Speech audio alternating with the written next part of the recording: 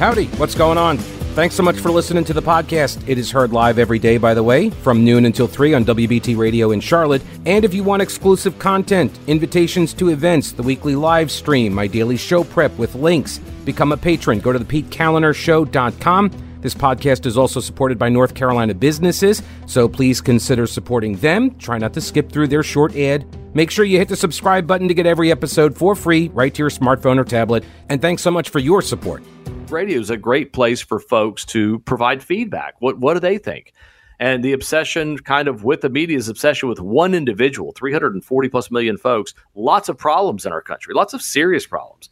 And we obfuscate the Nashville shooter situation. As soon as there was a transgender aspect to that, it was done. It was cooked. It was baked. CNN wanted to push it to the sidelines. Nobody wants to talk about it. NBC had to push that out. We don't want to talk about the transgender issue. No, we can't. And you would think so. To the point of the earlier caller, we had a caller right at the top of the hour that was talking about that we get distracted with things and that we don't focus on stuff. And he's absolutely right. He talked about journalism having a bias. When you answer who, what, when, where, why, those questions are the basis for decent journalism. What happened? 5 people were shot today in South Charlotte. That would be, now they weren't, I'm just saying, if that were the story, that would be who, what, when today, why. We don't know the why, but we know that manifesto has a lot to do with the why, and it hasn't been released. And it's not for me to judge what that individual said. Well, I mean, we will, because we love to judge everything. But the point being is we don't know what the reasoning was for that. I talked about this endlessly yesterday. When we don't know, a lot of times suicides and shooters, sometimes there isn't. It isn't linear. It isn't logical. It doesn't make sense. But then we get knee-jerk and we want to pass legislation to fix things that we don't even know what we're trying to fix. We just say, guns are horrible. Stop all the guns and we won't have any bad people. And it's just not going to fix the problem. But we do have a lot of serious problems in the country. We have serious challenges. We have an ideological war that's taking place right now between left and right.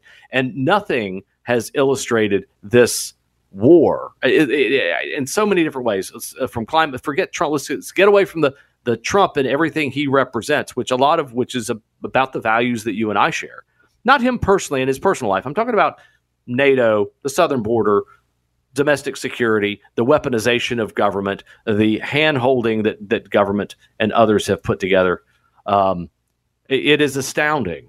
But I'll tell you, let's go to Billy. Billy, welcome to the show. How the heck are you? Hey, I'd like to make a comment about the recent shooting. Initially, I was very confused as far as what was the birth sex of the individual, because they said a transgender female. I guess I'm not up on the lingo to realize if that's a man who becomes a woman or a woman who wants to be a man. However, I think it's very interesting that the individual who did the shooting was born a woman. Yes.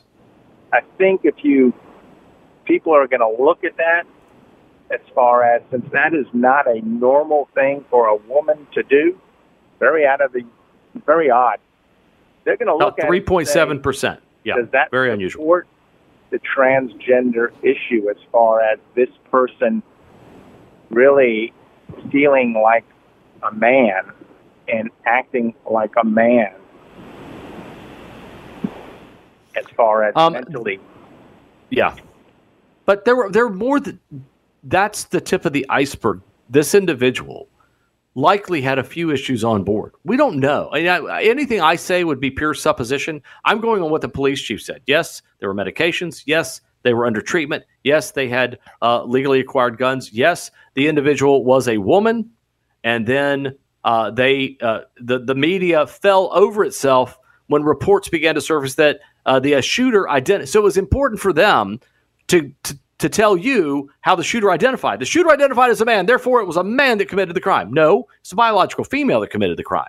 Like you said, that's what it was. That's what it is. It's what occurred. That is what occurred. That is a fact. No amount of journalism changes what the fact was. It was a shooter that tried to identify as a man, but was XY, XX chromosome, female. So you're absolutely right. Thank you. Oh, well, thank you for the call. And he's and we fall over ourselves to change the key facts about what happened in any given case. And man, the calls are just rolling in today. You want to get in on this conversation? It's 570-1110, 704-570-1110. You guys are always welcome. Appreciate it. I am Chad Adams, sitting in for Pete Kaliner here on News Talk 1110 99.3. Ken, what's going on, man? Hi, how are you today? I am wonderful. Good. I don't know if it's been addressed by anyone, but I am a 28-and-a-half-year so-called veteran of conspiracy theories, and they're mostly conspiracy truths.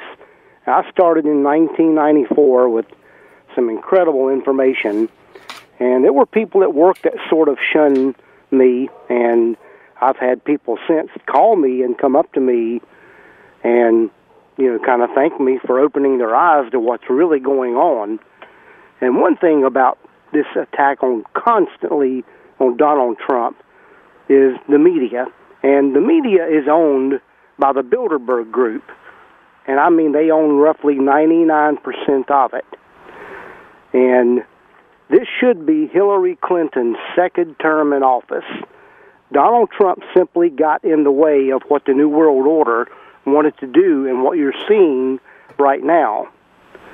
And opening the border like it is one of them. They do not and did not ever want a sovereign nation.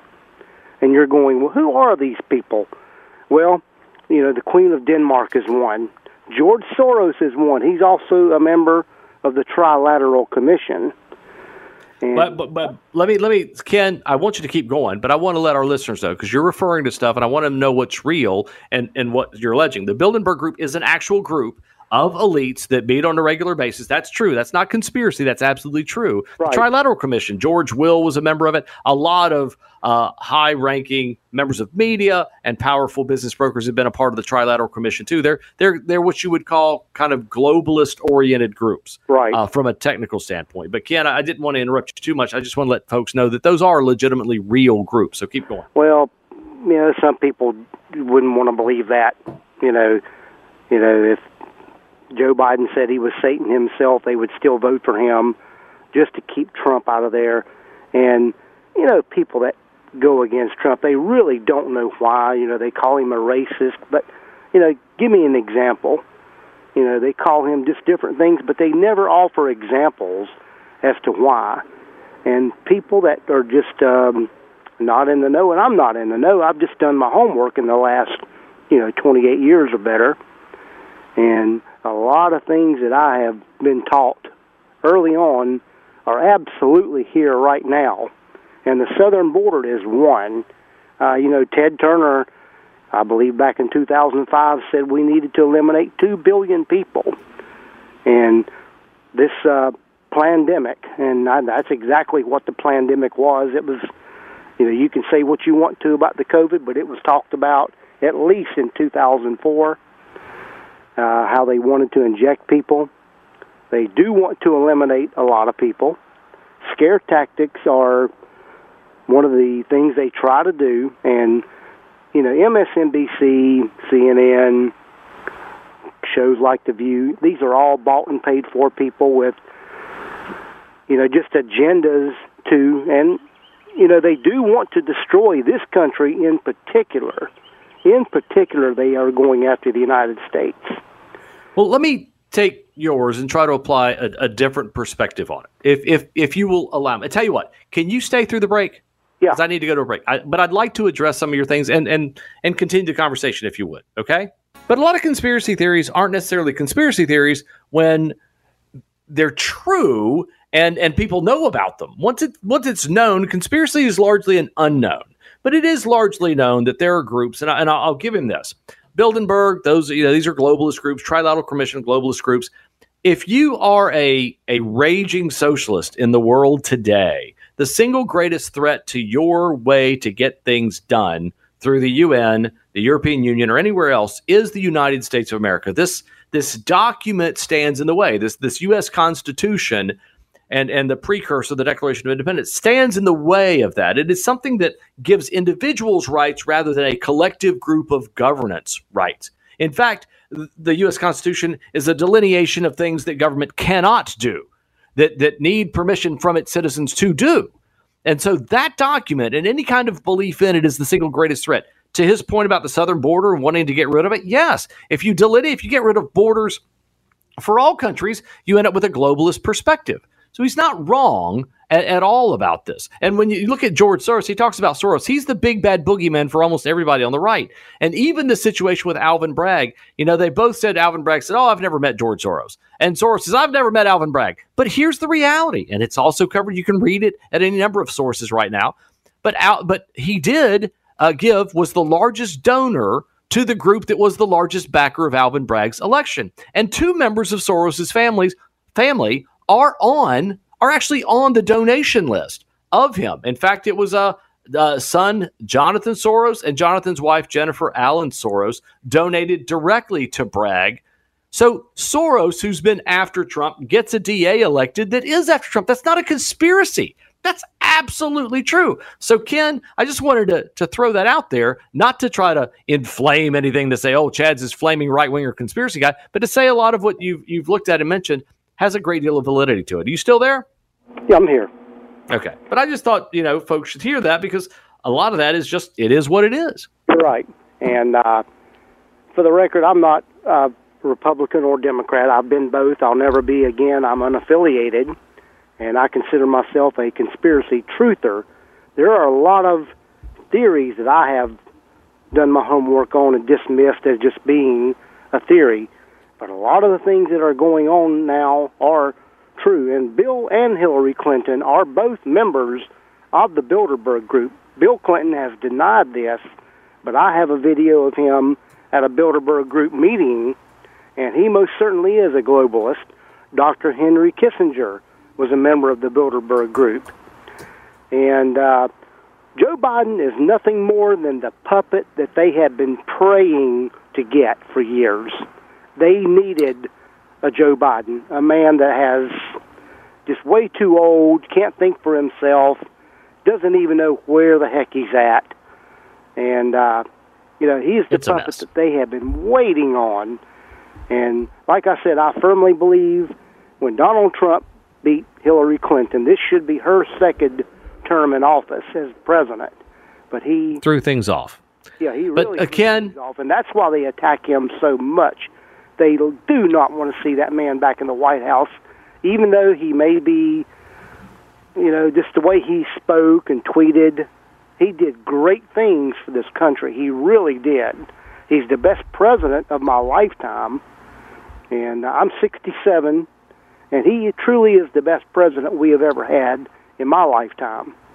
Maybe he doesn't, speak presidential, but I'd rather have a man like that than I would a, paid politician for the last 50 years like Joe Biden is. Well, I appreciate the call, okay? Sure. And appreciate you listening, and being part of that audience. A listener contacted me in the break, that the Constitution doesn't give us any rights. It acknowledges the rights God has given us. It is a delineation of what the limitations of government are, and they're vast. And it's a fascinating document, and it does we, the people of the United States, in order to form a more perfect union, establish justice, ensure domestic tranquility, provide for the common defense, promote the general welfare, and secure the blessings of liberty to ourselves and our prosperity, do ordain and establish this Constitution for the United States of America. And it's Article 1 and Article 2. It's all of these are the limits. That's the Constitution. Declaration of Independence, a different document that when in the course of human events it comes and it's recognizing the horrendous nature of organized religion and the organization of government, the monarchy at the time. So, but they're amazing documents that do matter, and they do stand in the way. And so I want to reflect on that, only because I was looking at Twitter today. I love perusing it. It's kind of everybody's anger all at once. You can read everybody's righteous indignation. The Socialist Party, the blue check Twitter, in other words, they pay. This is the irony of the Socialist Party. So the Socialist Party has a blue check, which means they're on a capitalist platform and they're contributing money. They're paying for the service of being on a capitalist platform. And here is their tweet.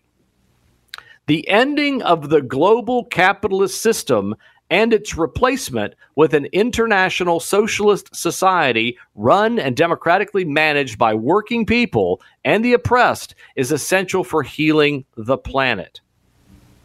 Because socialism is necessary. That's the mentality. Now, they did this in a retweet of Greta Thunberg, who is the poster child, now 19 or 20, for the climate change. The climate change crowd is it is a socialist platform. It has been. And the political left in this nation realized it in the 80s and 90s, not a conspiracy, but they realized socialism wasn't real palatable. Doesn't really sell. It's not sexy when you tell people you want to take away everything they own, or take away their means of production, or take away the means of energy. That you want to put government over the top of all that. It doesn't really work. It doesn't work in Cuba, Venezuela, Cambodia. It doesn't work in North Korea. It doesn't work anywhere it's ever been tried. But the socialists continue thinking, if only we tweak it just right, it'll be perfect. It isn't. It's a failed ideology. But nonetheless, the Socialist Party wants this, and they know that whenever. And if you look at which party is more closely aligned with that, it's the Democrats. Democrats pushing climate is pushing socialism. They're doing it wittingly or on purpose, or in any way you want to frame it, conspiratorially, whatever way. They're the ones pushing that dogma, and they're pushing to become further left. And I say all that because this isn't it's not accident, it's not conspiratorial, it's direct. It's very direct. That's what they want. And if they can push enough of that, you can stop the means of production. You can stop it and really regress and take away most of what you have to give you what they think you need. Wants and needs become very different in a socialist world, and it's not very pleasant. All right, are you prepared for a disaster? Do you need some advice? Are you looking for military surplus that's real? Well, for more than 3 decades, the answer has been Old Grouch's Military Surplus in downtown Clyde. It is an old-school traditional store. It's got a mix of modern and vintage items. See my friend Tim? He'll hook you up. He gets new stuff in all the time, American-made, because it's real military surplus.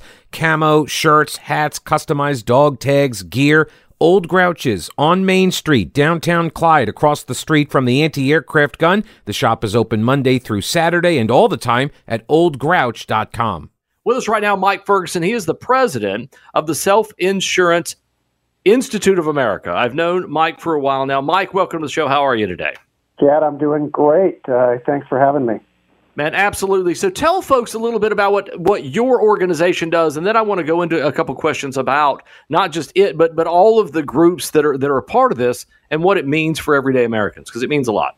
Yeah, right. So our organization our mission is to represent companies that are involved in what we call the self-insurance industry, and a lot of people are not familiar with that, but basically it just means that for companies that want to provide health benefits for their employees, there's really 2 options. One is they will just purchase what we would call traditional health insurance, where they'll go to an insurance carrier, purchase a kind of off-the-shelf policy. That's kind of what people normally think of as how health insurance is provided. The other option is, for the folks in our world, is they've decided instead of using an insurance company, we're just going to pay the cost of the claims for our folks' medical expenses, essentially out of operating expenses, just like they would for other types of expenses. And so there's a whole ecosystem that is out there that supports this model of healthcare delivery, and our organization is the place that everyone connects in that pursues this strategy. And it is amazing. People don't realize that most companies over about the 300 employee mark, whether it's even governments, local governments, city, county governments, all these, they insure themselves. We had Dale Falwell, the treasurer for the state of North Carolina, on the show yesterday. And the state is a self-insured that goes through a third-party administrator. So people think they have Blue Cross Blue Shield insurance when really that's just the administrator for a massive plan. And it's become, when I look through all of the different groups that SIA deals with, talking about captives, workers' comp, the healthcare side, the compliance, the transparency, a lot of laws have changed, but a lot of the people that are supposed to provide information, like hospitals and others, are not complying with the law right now. And it's very stressful to a lot of folks. Yeah, it is. I mean, healthcare is a very dynamic industry for sure. And as you point out, that most people don't even recognize that there's a kind of this alternative world, if you will, of how it's being financed. And you pointed to a public sector entity, and there's many public sector entities that decide that this is a more effective way to make sure that their employees get good quality coverage, and at the same time allowing the what we call the plan sponsor to do so more cost effectively. And we see the cost continuing to escalate. And we see many organizations that are now being designed to go out and look at ways to create efficiencies in the system and eliminate surprise billing and negotiate, when there is some surprise billing of these overages. It's very complicated. What are your observations about where we're headed in healthcare in this country? Because I think you have a very unique perspective. But where do you think this is going? If you're talking to a broader audience outside of SIA, what would you say do you think is going to happen next over the next 2 to 5 years? Well, I can tell you where the many people want it to go, and we've started moving in the direction. Is you sort of touched on is a more transparent marketplace for healthcare services. If you think about it, healthcare is one of the few, arguably only, types of either products or service where people generally don't know the cost of the treatment that they're getting. They don't know the cost from, if you look at sort of at the individual level, and many times at the plan sponsor level, you don't even know what the cost is until after the service has been provided. So I think there are a lot of stakeholders that have an interest in pushing to get to a more transparent environment. And there's certainly now government laws there that are mandating that, although it's taking the transition to this more transparent environment is taking a while. It's complicated. And there's a bit of time before I think that we eventually get there. But I think that's, if we fast forward 3 years, I think we will get to a point where we do have a situation that you are going to see both at the consumer level and at the employer level a better idea of actually what we're paying for the medical services that are being provided. The LA Times wrote a story yesterday indicating that, hey, medical inflation is back. It looks like a 5.5% increase kind of across the board. It's accelerating quite a bit. But a lot of, again, as you looked at the Affordable Care Act and plans that were available in the marketplace, these things have gone up dramatically in 10 years. The cost, if people wanted to purchase on the open market, I know you're dealing with the self-insured, but the cost of providing these self-insured plans are continuing to escalate. Do you think there comes a breaking point where companies just can't sustain providing a certain level of care for employees? Is that happening now, do you think? Well, obviously, each company is going to have a different sort of threshold level. Certainly, all are been facing increased costs on that, and possibly you may have a situation where some coverage is no longer continued just because of the factors that you talked about. Although the countervailing observation is that we still will continue to be in a relatively tight labor market. So the competition for talent is substantial. So I think as long as you have that factor in place, that probably sort of is a buffer against companies, not sort of paying what they need to do to provide that important benefit. But we'll see. As you say, that prices are rising, that the changes in the workforce, labor participation could fluctuate in the next couple of years, so we'll have to see. Do you see more competition becoming an issue? I mean, in the state of North Carolina, we have certificate of need laws that kind of prevent competition, and it looks like, geographically speaking, when I look at the nation, it looks like there isn't a lot of competition depending on which geography you're in. Do you foresee, these ASCs, American Surgical Centers, which are these non-hospital surgical centers, do you see more competition becoming a way in which we mitigate at least some of the increases, or do you just see that it's just kind of going to stay out of control for a while? Well, I would say if you're looking at, again, what we sort of term the traditional insurance market, meaning kind of, Blue Cross, Cigna, United, the traditional sort of health insurance carriers, I'm skeptical that you're going to get much more competition because, there's relatively few of those companies that are active in the marketplace. And in most states, there's, maybe two choices just by the way the market works. Right. Some states you have one choice.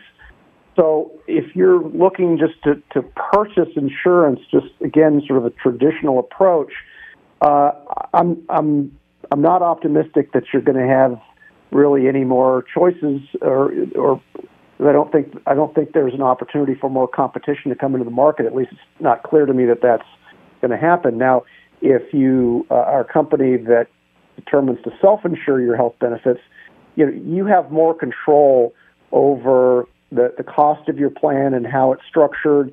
So in that sense, it does give you, self-insurance allows you to hedge, if you will, against the sort of the broader macro trends in the health insurance marketplace. Although you're self-insured, you're still susceptible sort of to the general inflation rate of in the medical sector, that's for sure. But you just have more tools in the toolbox to be able to mitigate those rising costs.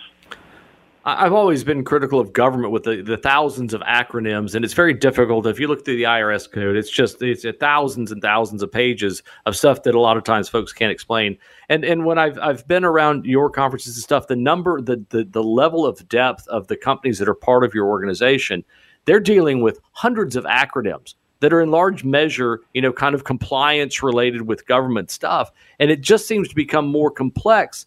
And the groups that are trying to assist with this are dealing with just trying to make more sense of the bureaucracy and make it more efficient. Am I missing something in the way I'm looking at that?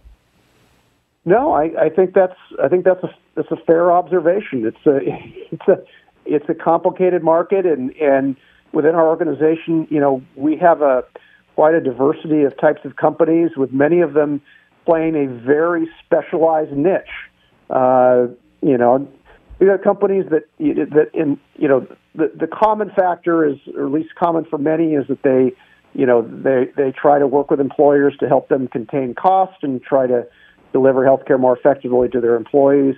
But you look at, just to give you an example, we have companies, all they do is help employers manage the treatment cost for dialysis, because that's a big ticket item, and that's all they do. And there are other companies that sort of plug in different ways, but it's a complicated market.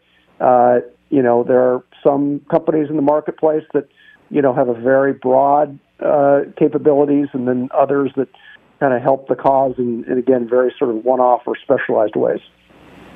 Well, Mike, I appreciate you taking the time. I know you've been busy, just wrapped up a great conference down in Orlando, and appreciate you taking the time to be a part of the broadcast. Again, Mike Ferguson, he is the president of the Self-Insured Institute of America. You can find out more about them at siia.org, siia.org. And Mike, thanks for being a part of the show, okay?